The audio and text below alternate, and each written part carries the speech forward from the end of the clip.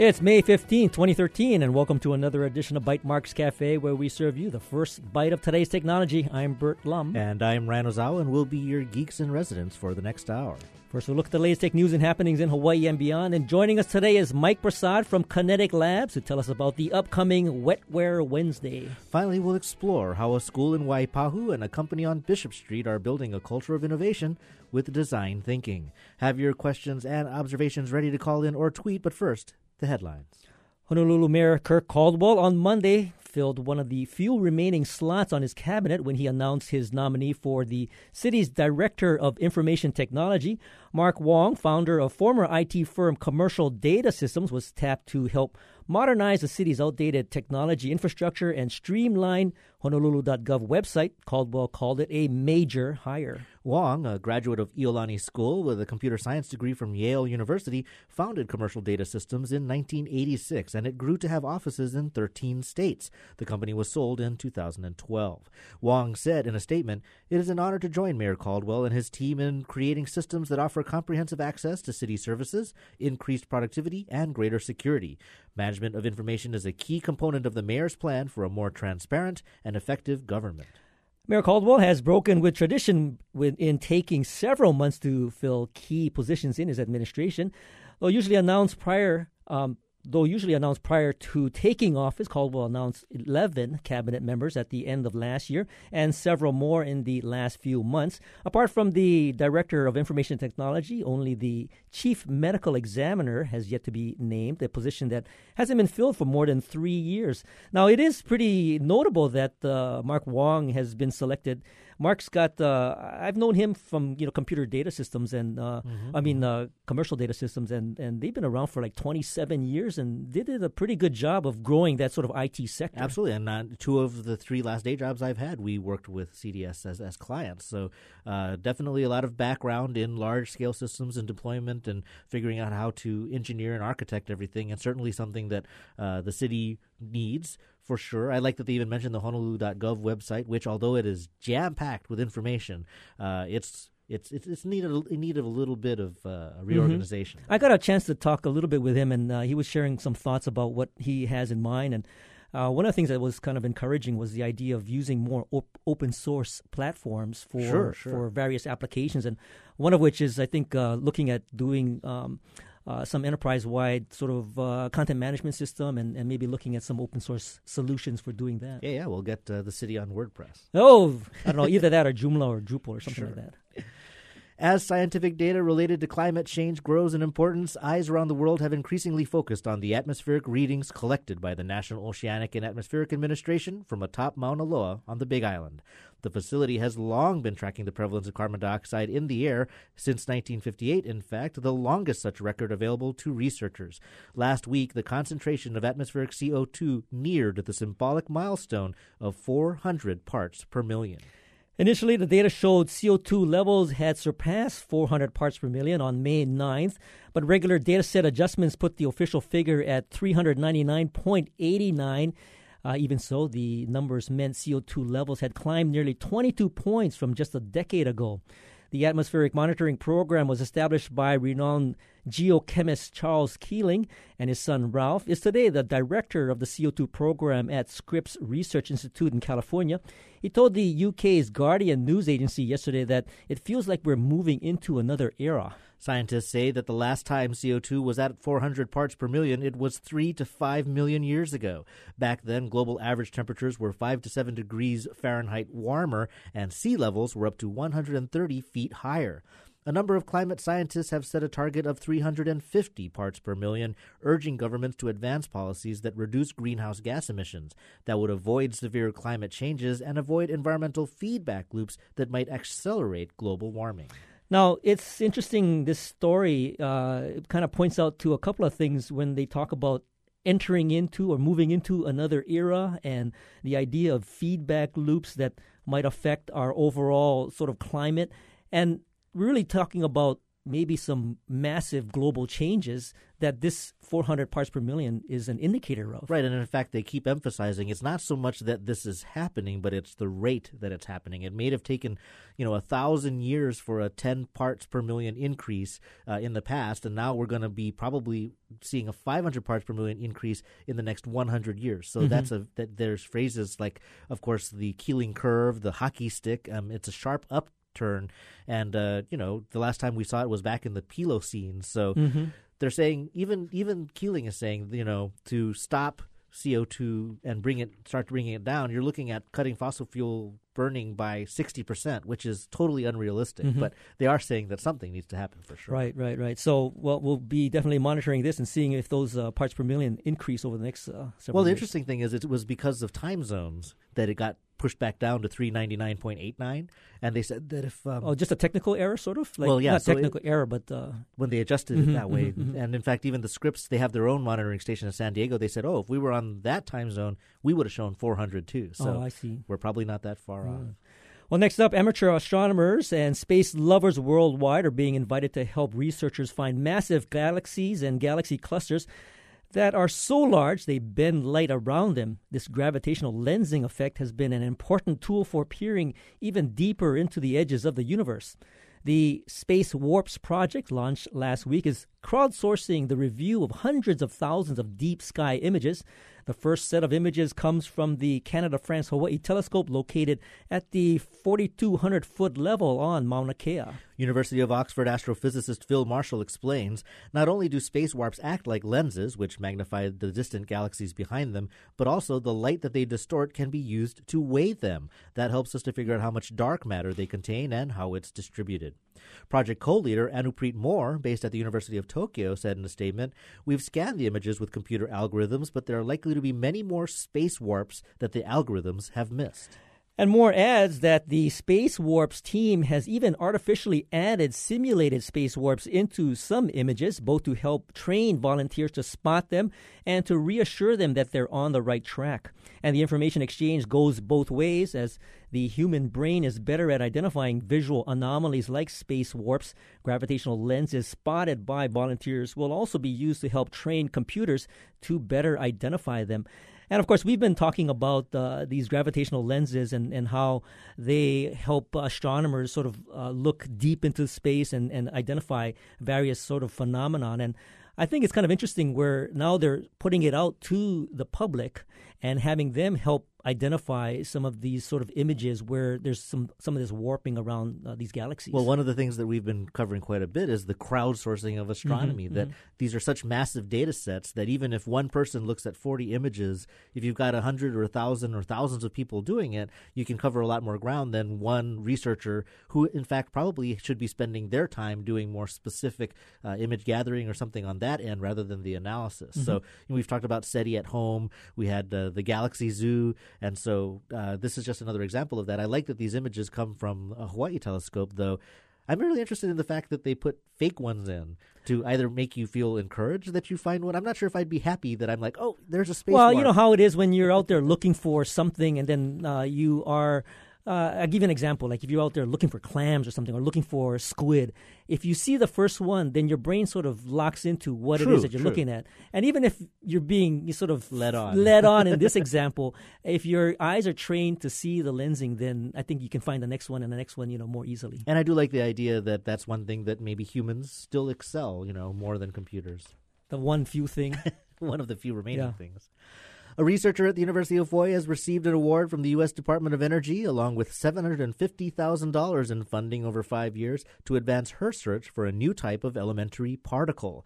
Jelena Marichik, an associate professor of physics, received the Early Career Research Program Award from the DOE.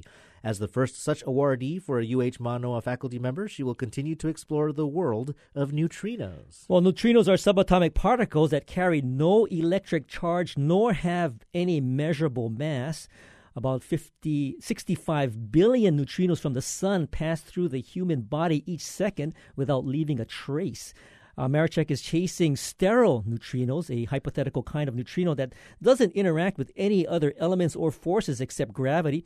Proving the existence of sterile neutrinos is a major focus of modern particle physics. To find them, Marichek will design a tungsten shield that will be installed at the Kam Land Underground Neutrino Observatory in Japan. Specialized shielding is needed to be able to separate the faint neutrino signals from an overwhelming amount of natural radioactivity. The installation is part of the Sealand project, named after the chemical element cesium, which will serve as the radioactive source in the Kam Land detector. In addition to Marichek's research group at UH, other collaborators in Sealand are located on the mainland in Japan and in France. Well, so, I don't profess to be a neutrino expert, but we did do a show. We do a show on neutrinos. Mm-hmm. Now, there are evidently three neutrino groups, and they're the electron, the muon, and the tau. And this one is the supposed fourth one.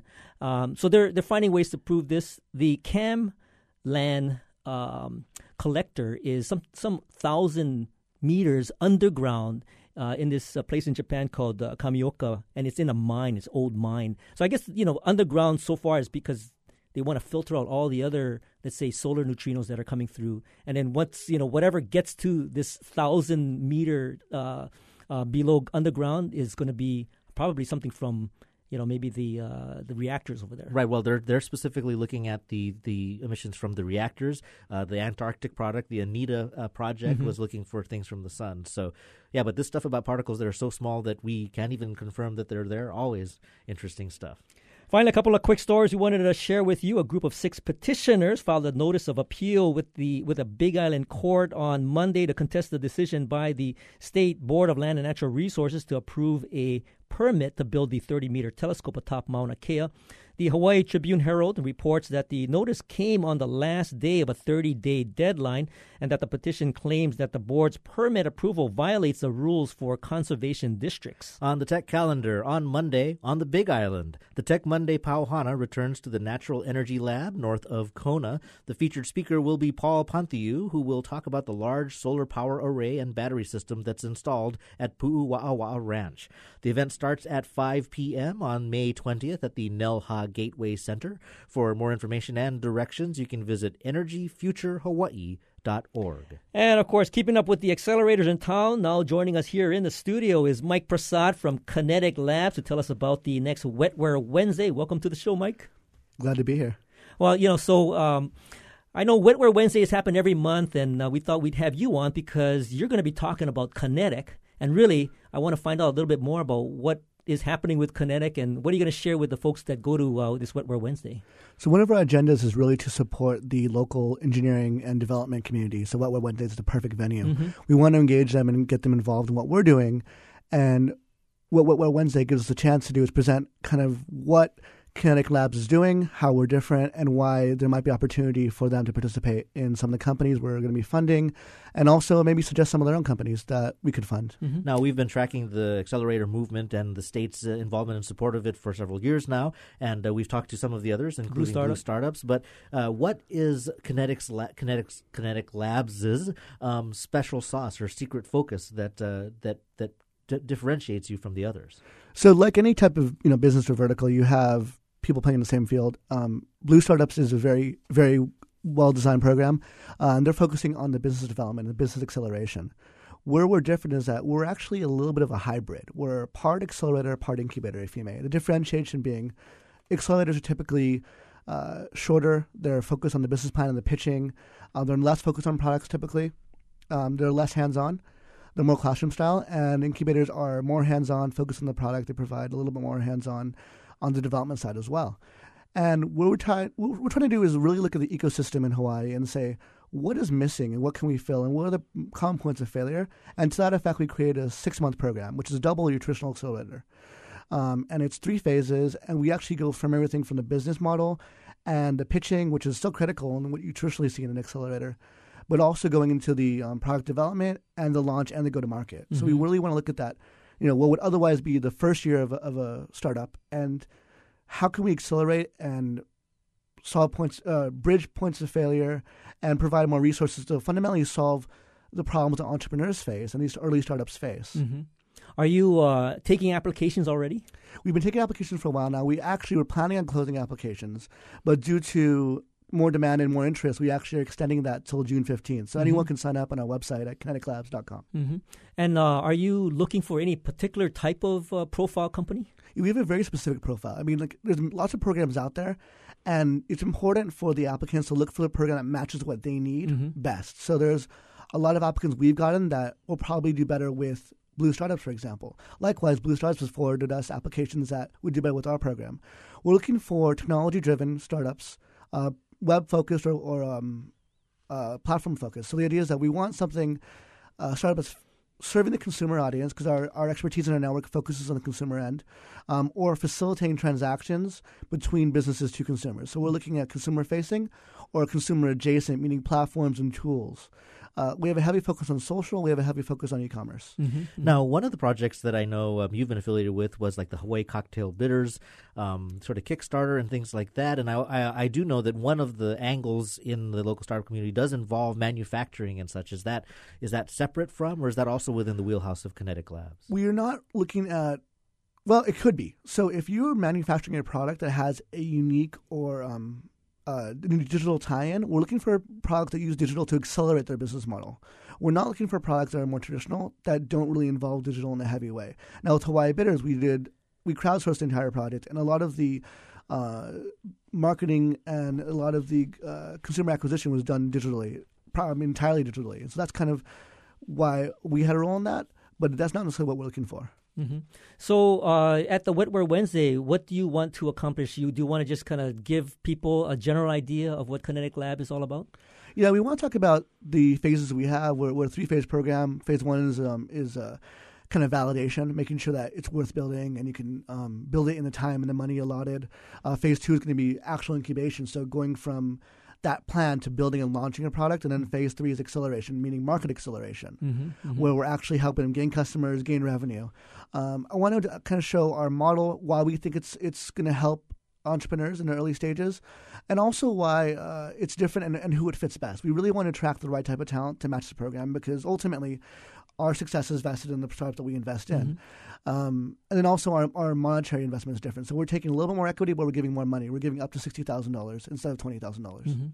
And ideally, how many cohort or how many companies in your first cohort? We have the capability of funding up to 20 or more, actually, depending on the investment size. I'm hoping we get 5 good ones. I mean, I'll be happy with 5 solid startups for each class, and we'll have 2 classes a year. And in terms of timeline, you've extended the application deadline, but when does this first class kick off? So our current timeline is applications end June 15th. We'll finalize our interviews, and we'll be beginning announcing our first cohorts in early July, late June. And we want to start the program in mid to late July. Okay, great. And tell us where this Wetware Wednesday is going to take place. Wetware Wednesday is at Pearl Ultra Lounge in Ala Moana. And that'll be next Wednesday. Next Wednesday at 6. After the show. 6 o'clock. Yes, after people listen to our show. That's right. Then they go to down. And then we'll probably remind them during our show. We'll try and do that as well. Sounds good. Thanks, Mike, for joining us. Thanks for having me. And that's what's been happening this week. We'll take a short break, and when we return, we'll be joined by John Komeiji and Keith Hayashi to talk about implementing innovation. What is the process of innovation? How does design thinking help foster that? We'd, of course, love your thoughts or questions as part of the conversation, so please give us a call at 941-3689 or toll free from the neighbor islands, 877-941-3689. And, of course, you can also tweet us your questions at Bytemarks or at Hawaii. This is Bytemarks Cafe. How do you create a successful life? For kids in foster care, that's a loaded question. What it's loaded with are their experiences, and most aren't so good. We'll look at foster care with the president of High Hopes, the administrator of Catholic Charities' Na'ohana Pulama program, and a therapeutic foster mom. I'm Beth Ann Kozlovich. Join us Thursday at 5 on Town Square.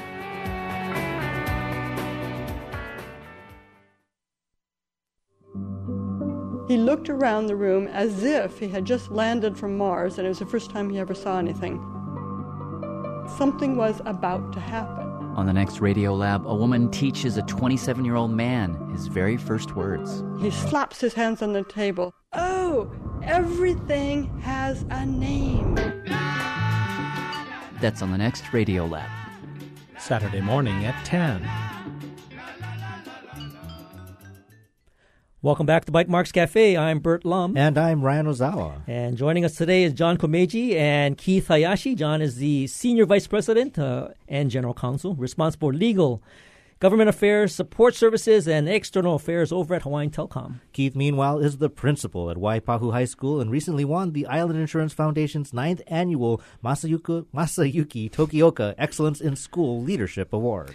Why is innovation sought after by so many organizations? We'd love to hear your questions and comments. And, of course, that number to call is 941-3689 on Oahu, or from the neighbor islands, or even from the continent. You can reach us at 1-877-941-3689. Keith and John, we want to welcome you both to Bytemarks Cafe. Thank you, Bert. Yeah, thanks for having us. Now, we'll start off with kind of a general question around the idea of innovation. And, there's a lot of thought going on nowadays. Of course, innovation has been batted around for many, many years, and it's always something that people like to try to incorporate into their respective organizations. I want to start with you, John. Tell us a little bit about, your thoughts on trying to instill this concept of innovation and some of the ideas on how you want to accomplish that. Maybe basically start at a basic level. What is innovation in your mind? Well, innovation is coming up with new ways of doing things, new products. Basically, we're competing against the world. Everybody in Hawaii is competing against the world, and everybody else in the rest of the world is innovating and trying to do new stuff.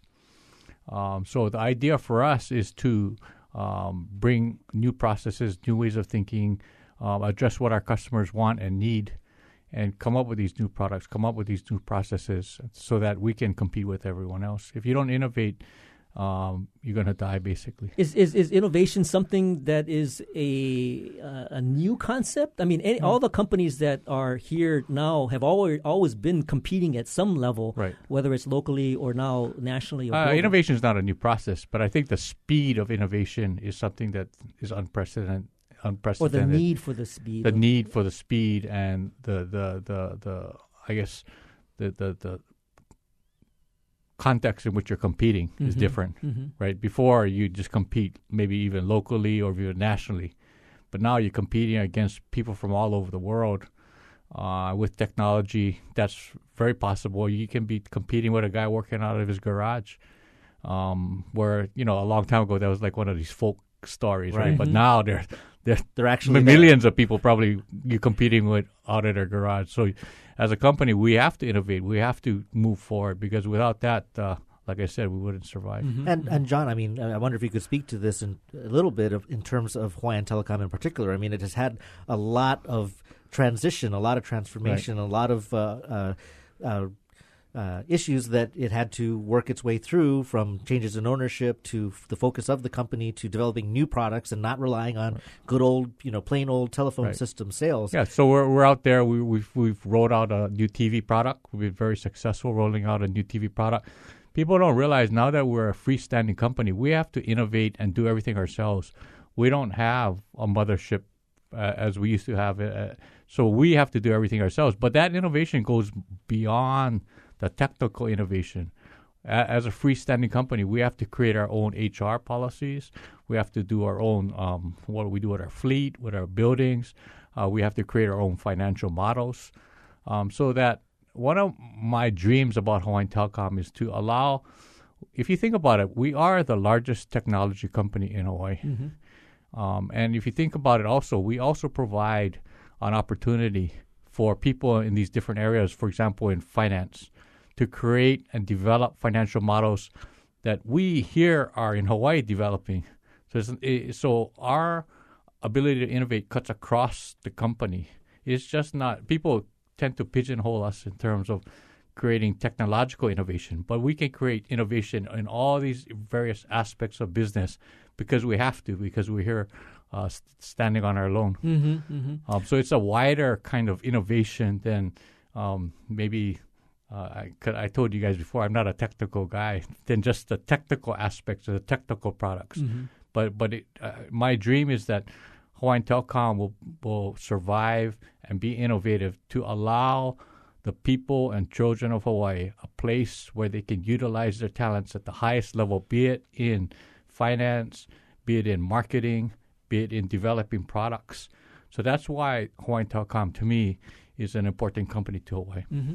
Now, Keith, we've had you on before. You're principal over at Waipahu High School, coming more from the educational arena, and we all often hear of stories on the news, the challenges that are facing education, the maybe the tradition of education. I'm curious to hear your sort of definition of innovation and the need for innovation to get incorporated into this sort of educational framework. Well, exactly what John had shared.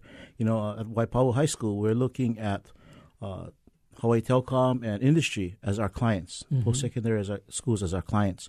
And so what do we need to do to prepare our graduates so that when they enter the workforce or they go on to post-secondary experiences, they can succeed?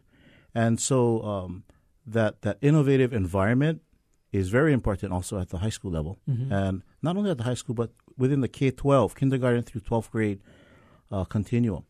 And so we're continually trying to provide different opportunities and experiences for our students to be engaged in innovative experiences where they're able to utilize different processes, for example, like design thinking, and really get engaged in the learning. One example might be at our school, we were having some issues with students not eating school lunch, and we wanted them to be more mindful of the nutritional value of the school lunch and purchase school lunches more. So using the DT process, we went out and talked to all of the students. Our students went out from human physiology, and they got input and feedback from the rest of our students.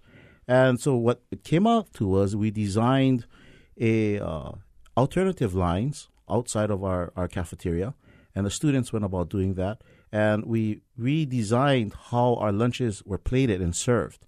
So now what we have is we have a whole bunch more students eating lunch. We're selling out. But that whole process came out of an innovative process that here's a design challenge for us, a problem. And so how do we go about doing it? And now rather than the adults figuring it out, we're letting the students take that and roll with it. So they need to be creative, have their creative juices flow, and our students support them. So through that process, we're hoping that, and we're seeing results from it, that our students will be further engaged and they'll have these experiences so that when they leave us, they're prepared to enter companies like Hawaiian Telecom and be able to continue with those experiences.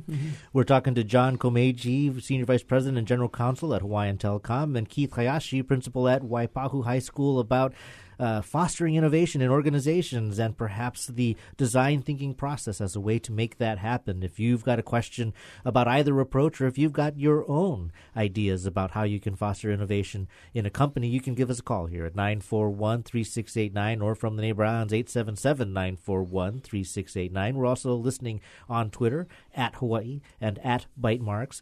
Now, Keith, just like John with Hawaiian Telecom and some of its the major transitions it's gone through, I'm kind of curious how you are able to foster and focus on thinking outside of the box and doing things differently when also in education there's more and more emphasis on standardized testing and putting things in boxes and check boxes. My kids know their HSA scores much better than they know almost anything else that they come home from school with. So how do you merge those two things? I think there are different pieces with how students are progressing in school, and the test scores are one component. As we transition as a system to the Common Core and the next generation assessments, we're looking at how we can engage our students in different kinds of learning, where they are thinking outside of the box, that they're using their creativity, that we can provide experiences for them that they become further engaged in school. We're looking at how do we identify what the student's passion is. Once we can figure that out and through that engagement with them, then we provide them with different opportunities to network with each other so that they can go ahead and solve different kinds of problems within those areas. At Waipahu High School, we're focused on the 6 pathways. And within those pathways, we have different academies. And so what that provides is opportunities for students to become engaged in those areas. For example, we have an arts and communication pathway. And so what we're looking down the road is how do we utilize the talents of our students who are able to build on their music abilities, their singing, and then start to create music, start to create different opportunities, going out and talking to people who may want to engage them. Mm-hmm. And for an example, if our students are going to work with a company who is going to have an event, and so we want our students to go out and say, okay, what kind of music do you want? What kind of environment do you want to create at your event? And so our students, our chorus students, as well as our students in band, and our music tech students who are creatively creating music on digital media, would go and engage the end user or the people who are having that event and find out from them what kind of feelings do they want. So our students would then go and create the music. They'll write original music, go back to the end user and say, hey, this is something what we have. This is what you want. And if it is, then, do you want it to be electronic or do you want it to be live? And then our students are able to perform. Mm-hmm. So it's those kinds of experiences that there's not really an outcome that the teacher is going to be defining, but rather the students would define the outcome or the learning based on their audience.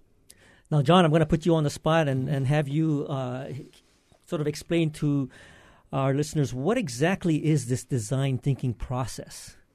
Well, design thinking to me is just you always hear people say, well, you got to think out of the box. But nobody tells you or gives you a process to try and think out of the box. You just, think out of the box and you sit there, okay, how do I do this? So what design thinking does is very, it's a process which allows you to actually focus on what the real problem is. The first step of design thinking is called empathy. What you're trying to do is you're trying to really define what that problem is. What usually happens in a lot of situations is that the American way is to quickly jump to an understanding of what your customer's problem is without really delving into finding out what the real problem that they want. So what usually happens is that you assume you know what the problem is. You design or you create a process that you think solves the problem. You spend all this time, and by the time you come up and say, well, here's the answer to your problem, you go, well, thanks, but that's not the problem. Mm-hmm. So what design thinking does is it spends a whole lot of time up front asking a lot of whys. I liken it to, I've heard several, the Toyota Kaizen method. I've heard about this guy that just came, he's creating all these 7-Elevens in Japan. He calls it why storming. But it's the same idea, is that you ask why of your customer or the end user 5 times or 4 times, whatever, to get to the real basics. And then they have a process where you brainstorm and come up with ideas. And the other interesting thing that's a little bit different in design thinking is once you brainstorm and you come up with an idea, you create a cheap, fast prototype. And the example I use as a prototype that they use is that, with a surgeon, they create a prototype for a surgery tool. And what they use a eraser and one of those pens that you draw on the board with, and they just tape it together. But the idea of creating a prototype is to give something to the customer or the end user and say, look, this is what we're thinking about. What do you think about that? And the idea is to use a prototype to get feedback back from people. Rather than the natural, and this is really hard when we go through the process, people usually defend the prototype. And if you put a lot of effort into doing the prototype, the more likely you are to defend the prototype rather than using the prototype to gain further empathy from your customer. So the idea is to gain empathy and then refine the prototype, and just it's a circular type process, right?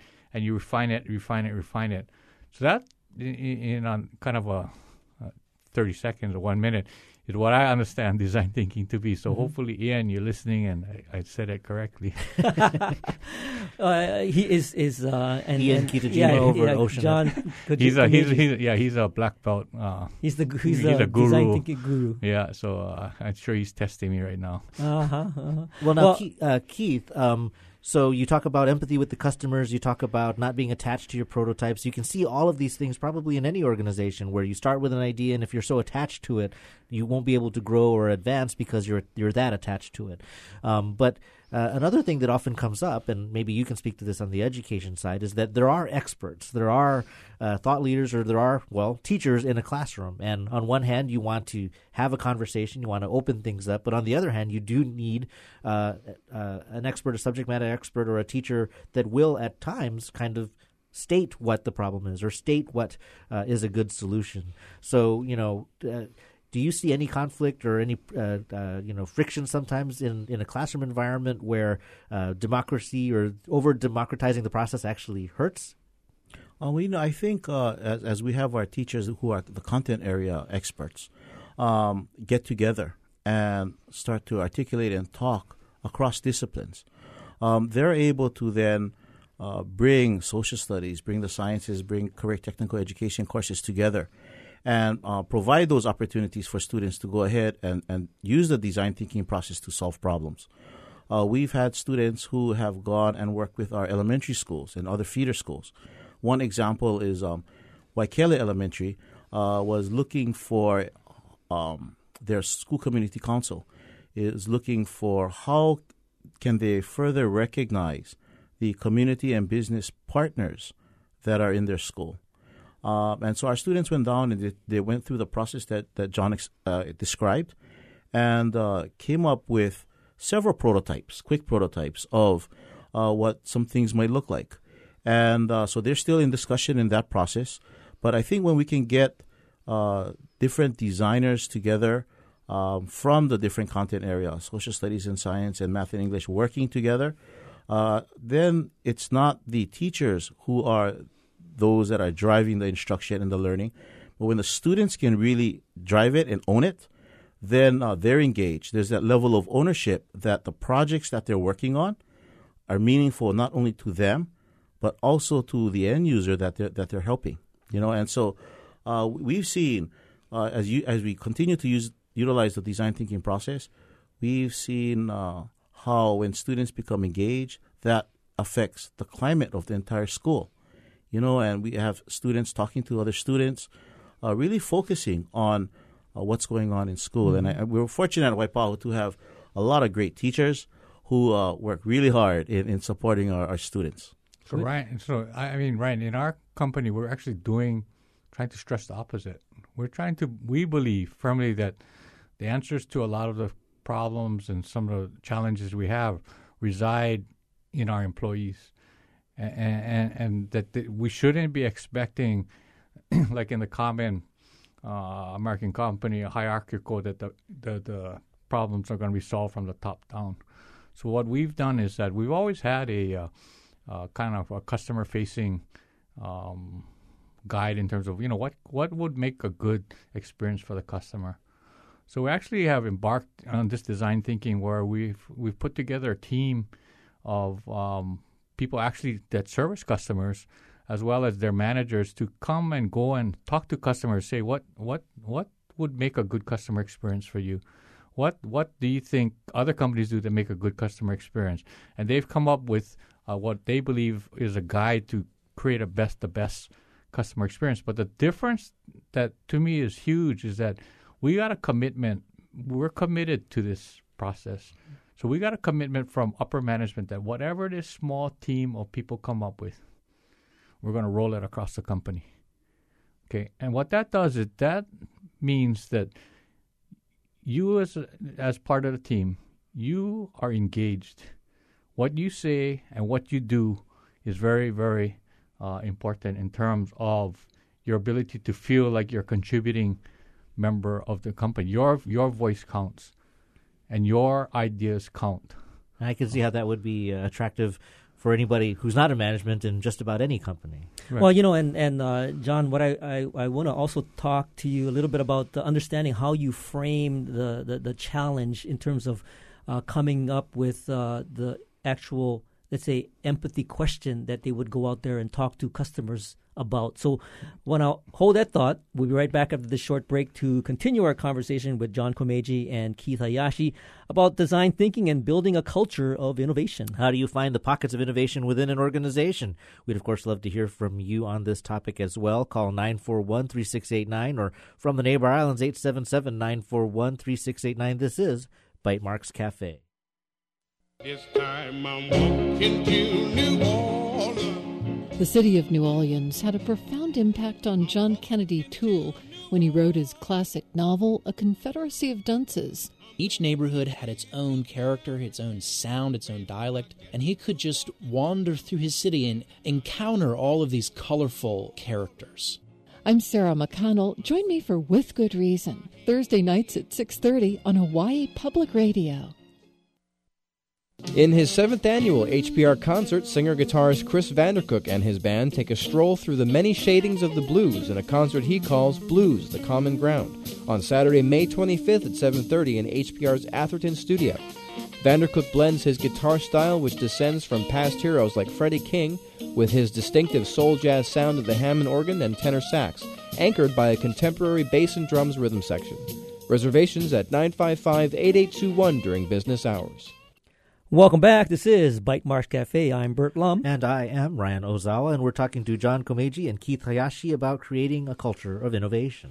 How is innovation sustained in a traditional school or work environment? Of course, you can call us at 941-3689 on Oahu or 1-877-941-3689 from the Neighbor Islands.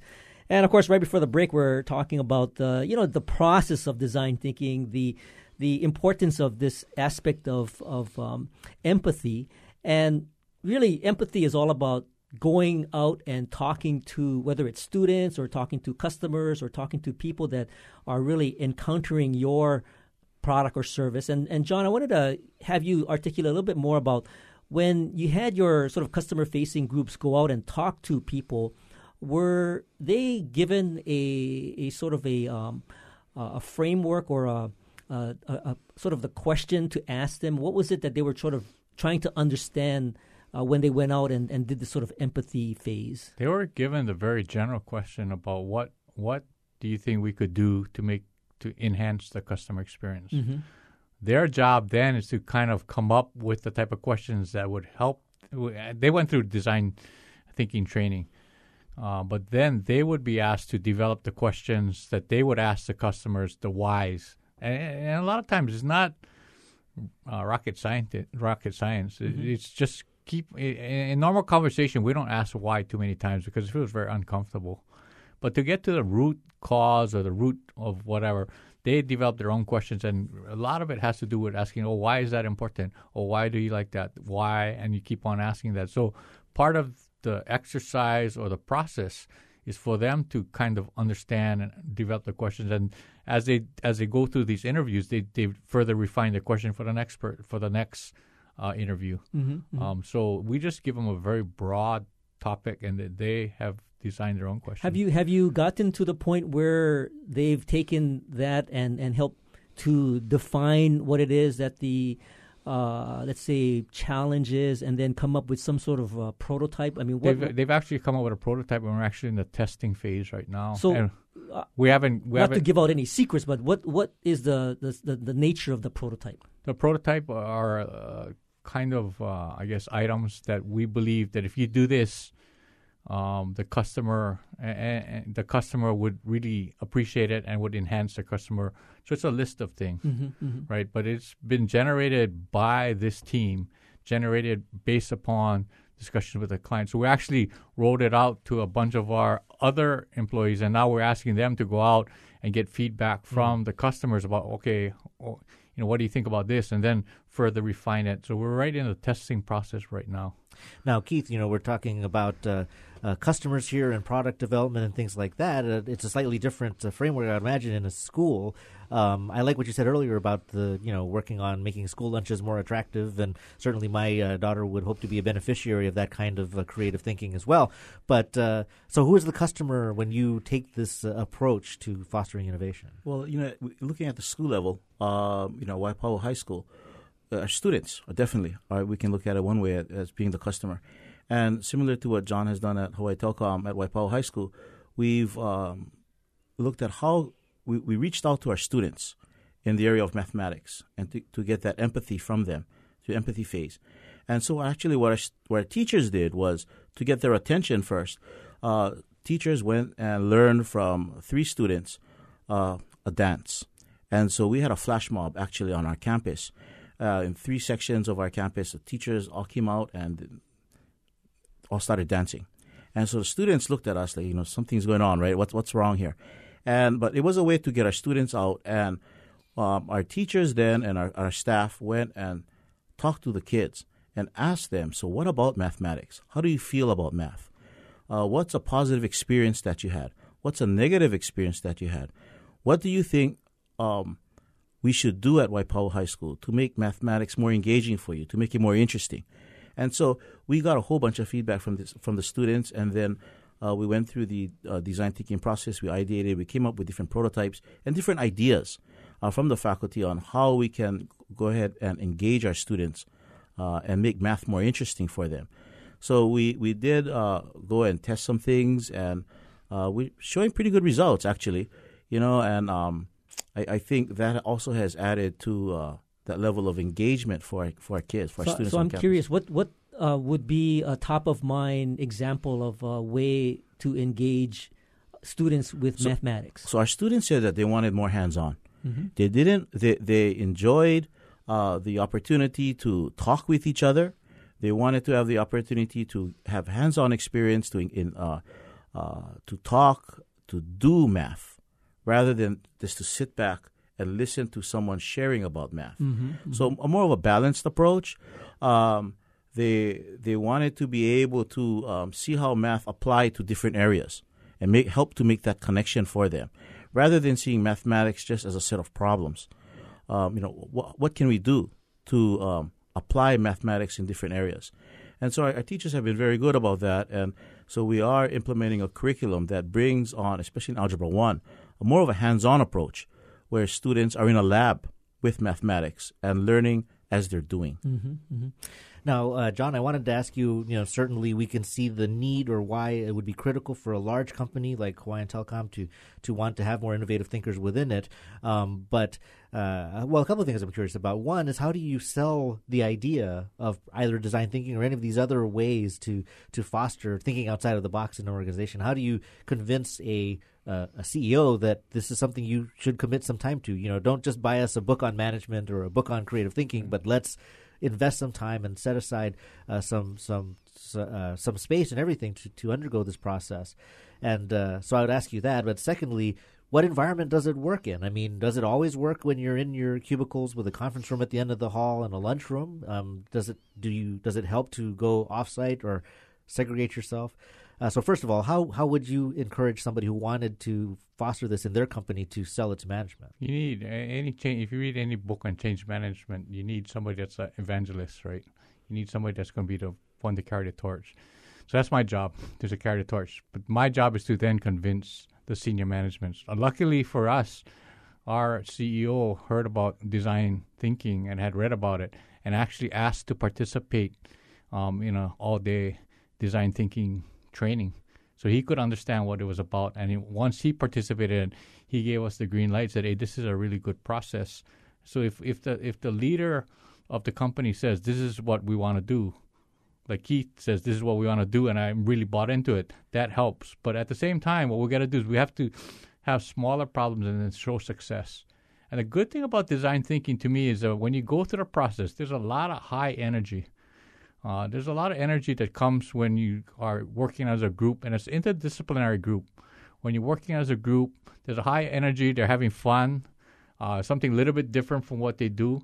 So people, we have a session every Thursday. People look forward to coming to our session because it's different. And what that does is that they start then going out Monday, Tuesday, Wednesday, Friday, and start using what they learned in their everyday job. So they not only work on a particular project, but they see the value of what they're doing as a process, and they then they become the evangelists. So one idea is that we're also going to open design thinking seminars up for the whole company. There's enough buzz within the company about people saying, "What is this design thinking anyway?" So we've done several projects. Just so you understand that what we're doing is not only in external design thinking, we're doing internal design thinking. We've redesigned our communication, our monthly bulletin, basically, based upon a design thinking, in a sense that we've gone out and asked people, what do you think about what we're doing? What's good, what's bad? The exact same thing that Keith guys did with algebra. We also are doing a educational program for employees because education and communication is the key for everything. So what we've done is we've gone out to the employees with another team saying, okay, we're going to teach you about what our business is about. What would you be interested in? What do you not know? And we have a team that's actually produce what I call the first module. And they're going to go out, after we get approval tomorrow, hopefully, we're going to go out to the whole company, each base yard, and we're going to go with the module 101 that's going to educate people at a very high level about what our business is, what our challenges is. And then they're going to, at the same time, be developing module 2 that's more financially driven. But the idea is to provide everybody this context. But the whole idea is that they created a module. They actually went out and tested the module on a group. So that's the prototype.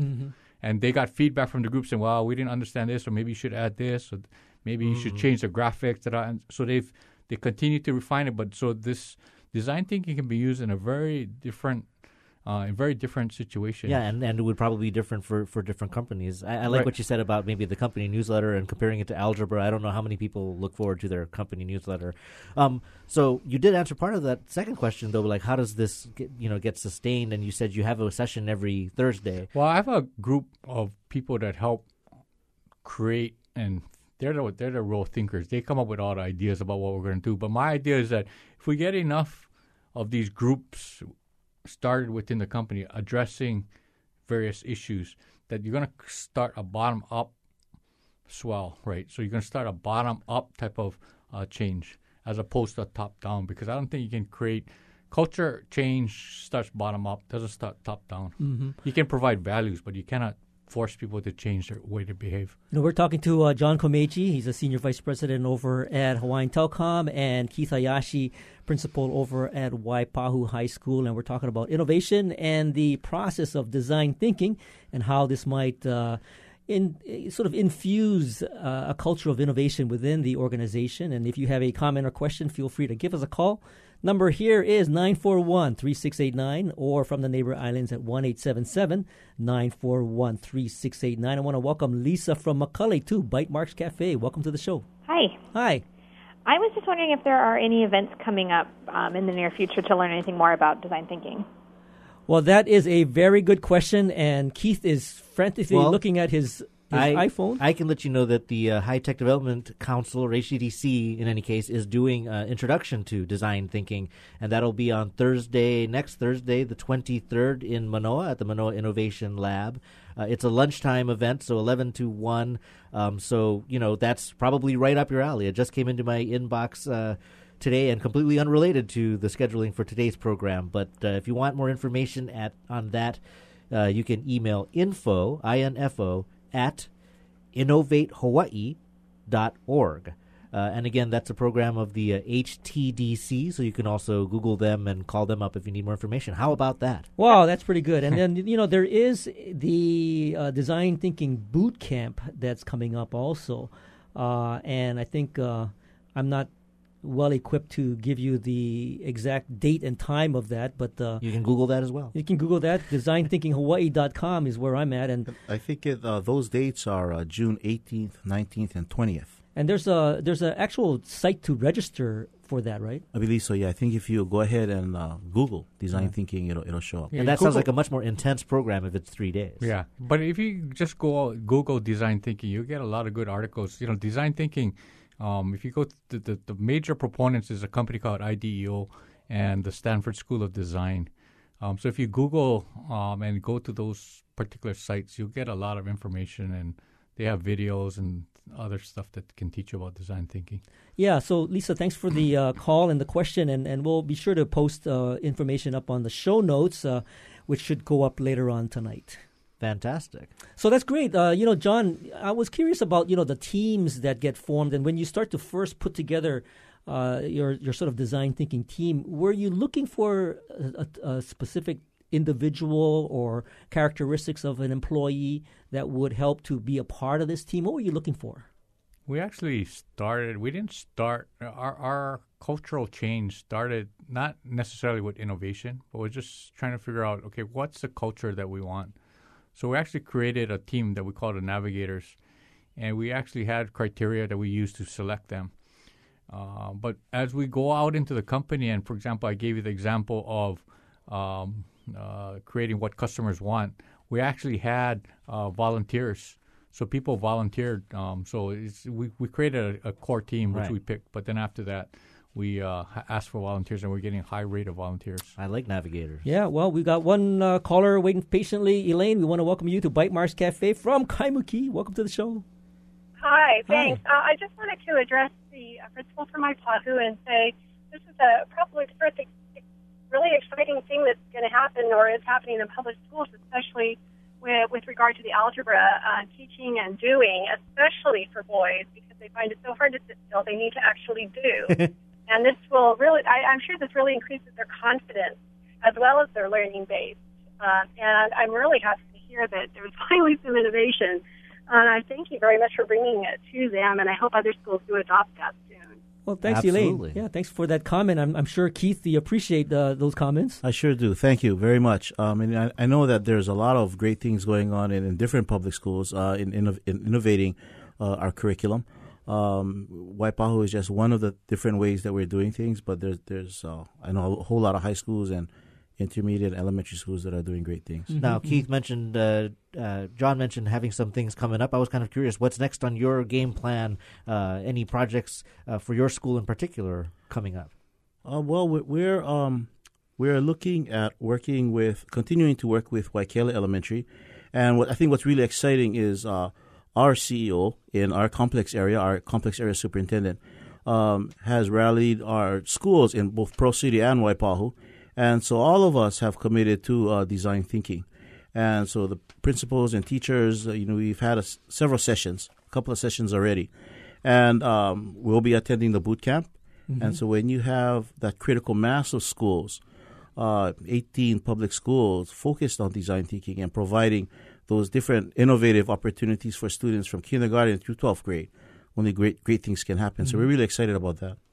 And John, any final comments on innovation and design thinking at Hawaiian Tel? No, I just want to reiterate what I said earlier, that this process is really energizing to people. And they like the energy. They like the fact that they're kind of brainstorming and having fun, yet at the same time developing solutions. So I think if you do it, and luckily we got guidance from Ian and his people, if you do it right, the thing sort of sells itself because people feel good about what they're doing. And that's, at the end of the day, that's what innovation is about. They got to feel good about what they're doing and that they're making a difference. Absolutely. I mean, it's very empowering. John Komeiji is the Senior Vice President over at Hawaiian Telcom, and Keith Hayashi is the Principal at Waipahu High School. I want to thank you both for joining us today. Thank you very much. Thanks. And thank you for listening to Bytemarks Cafe. Join us next week when we'll get an update on the maker movement in Hawaii. And if you miss any part of this edition, you can find the podcast of tonight's show on bytemarkscafe.org. And if you have any comments or suggestions, email us at feedback@bytemarkscafe.org.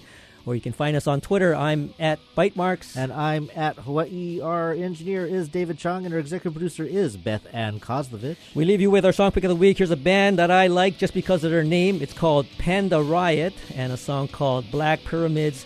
See you next week on another edition of Bytemarks Cafe.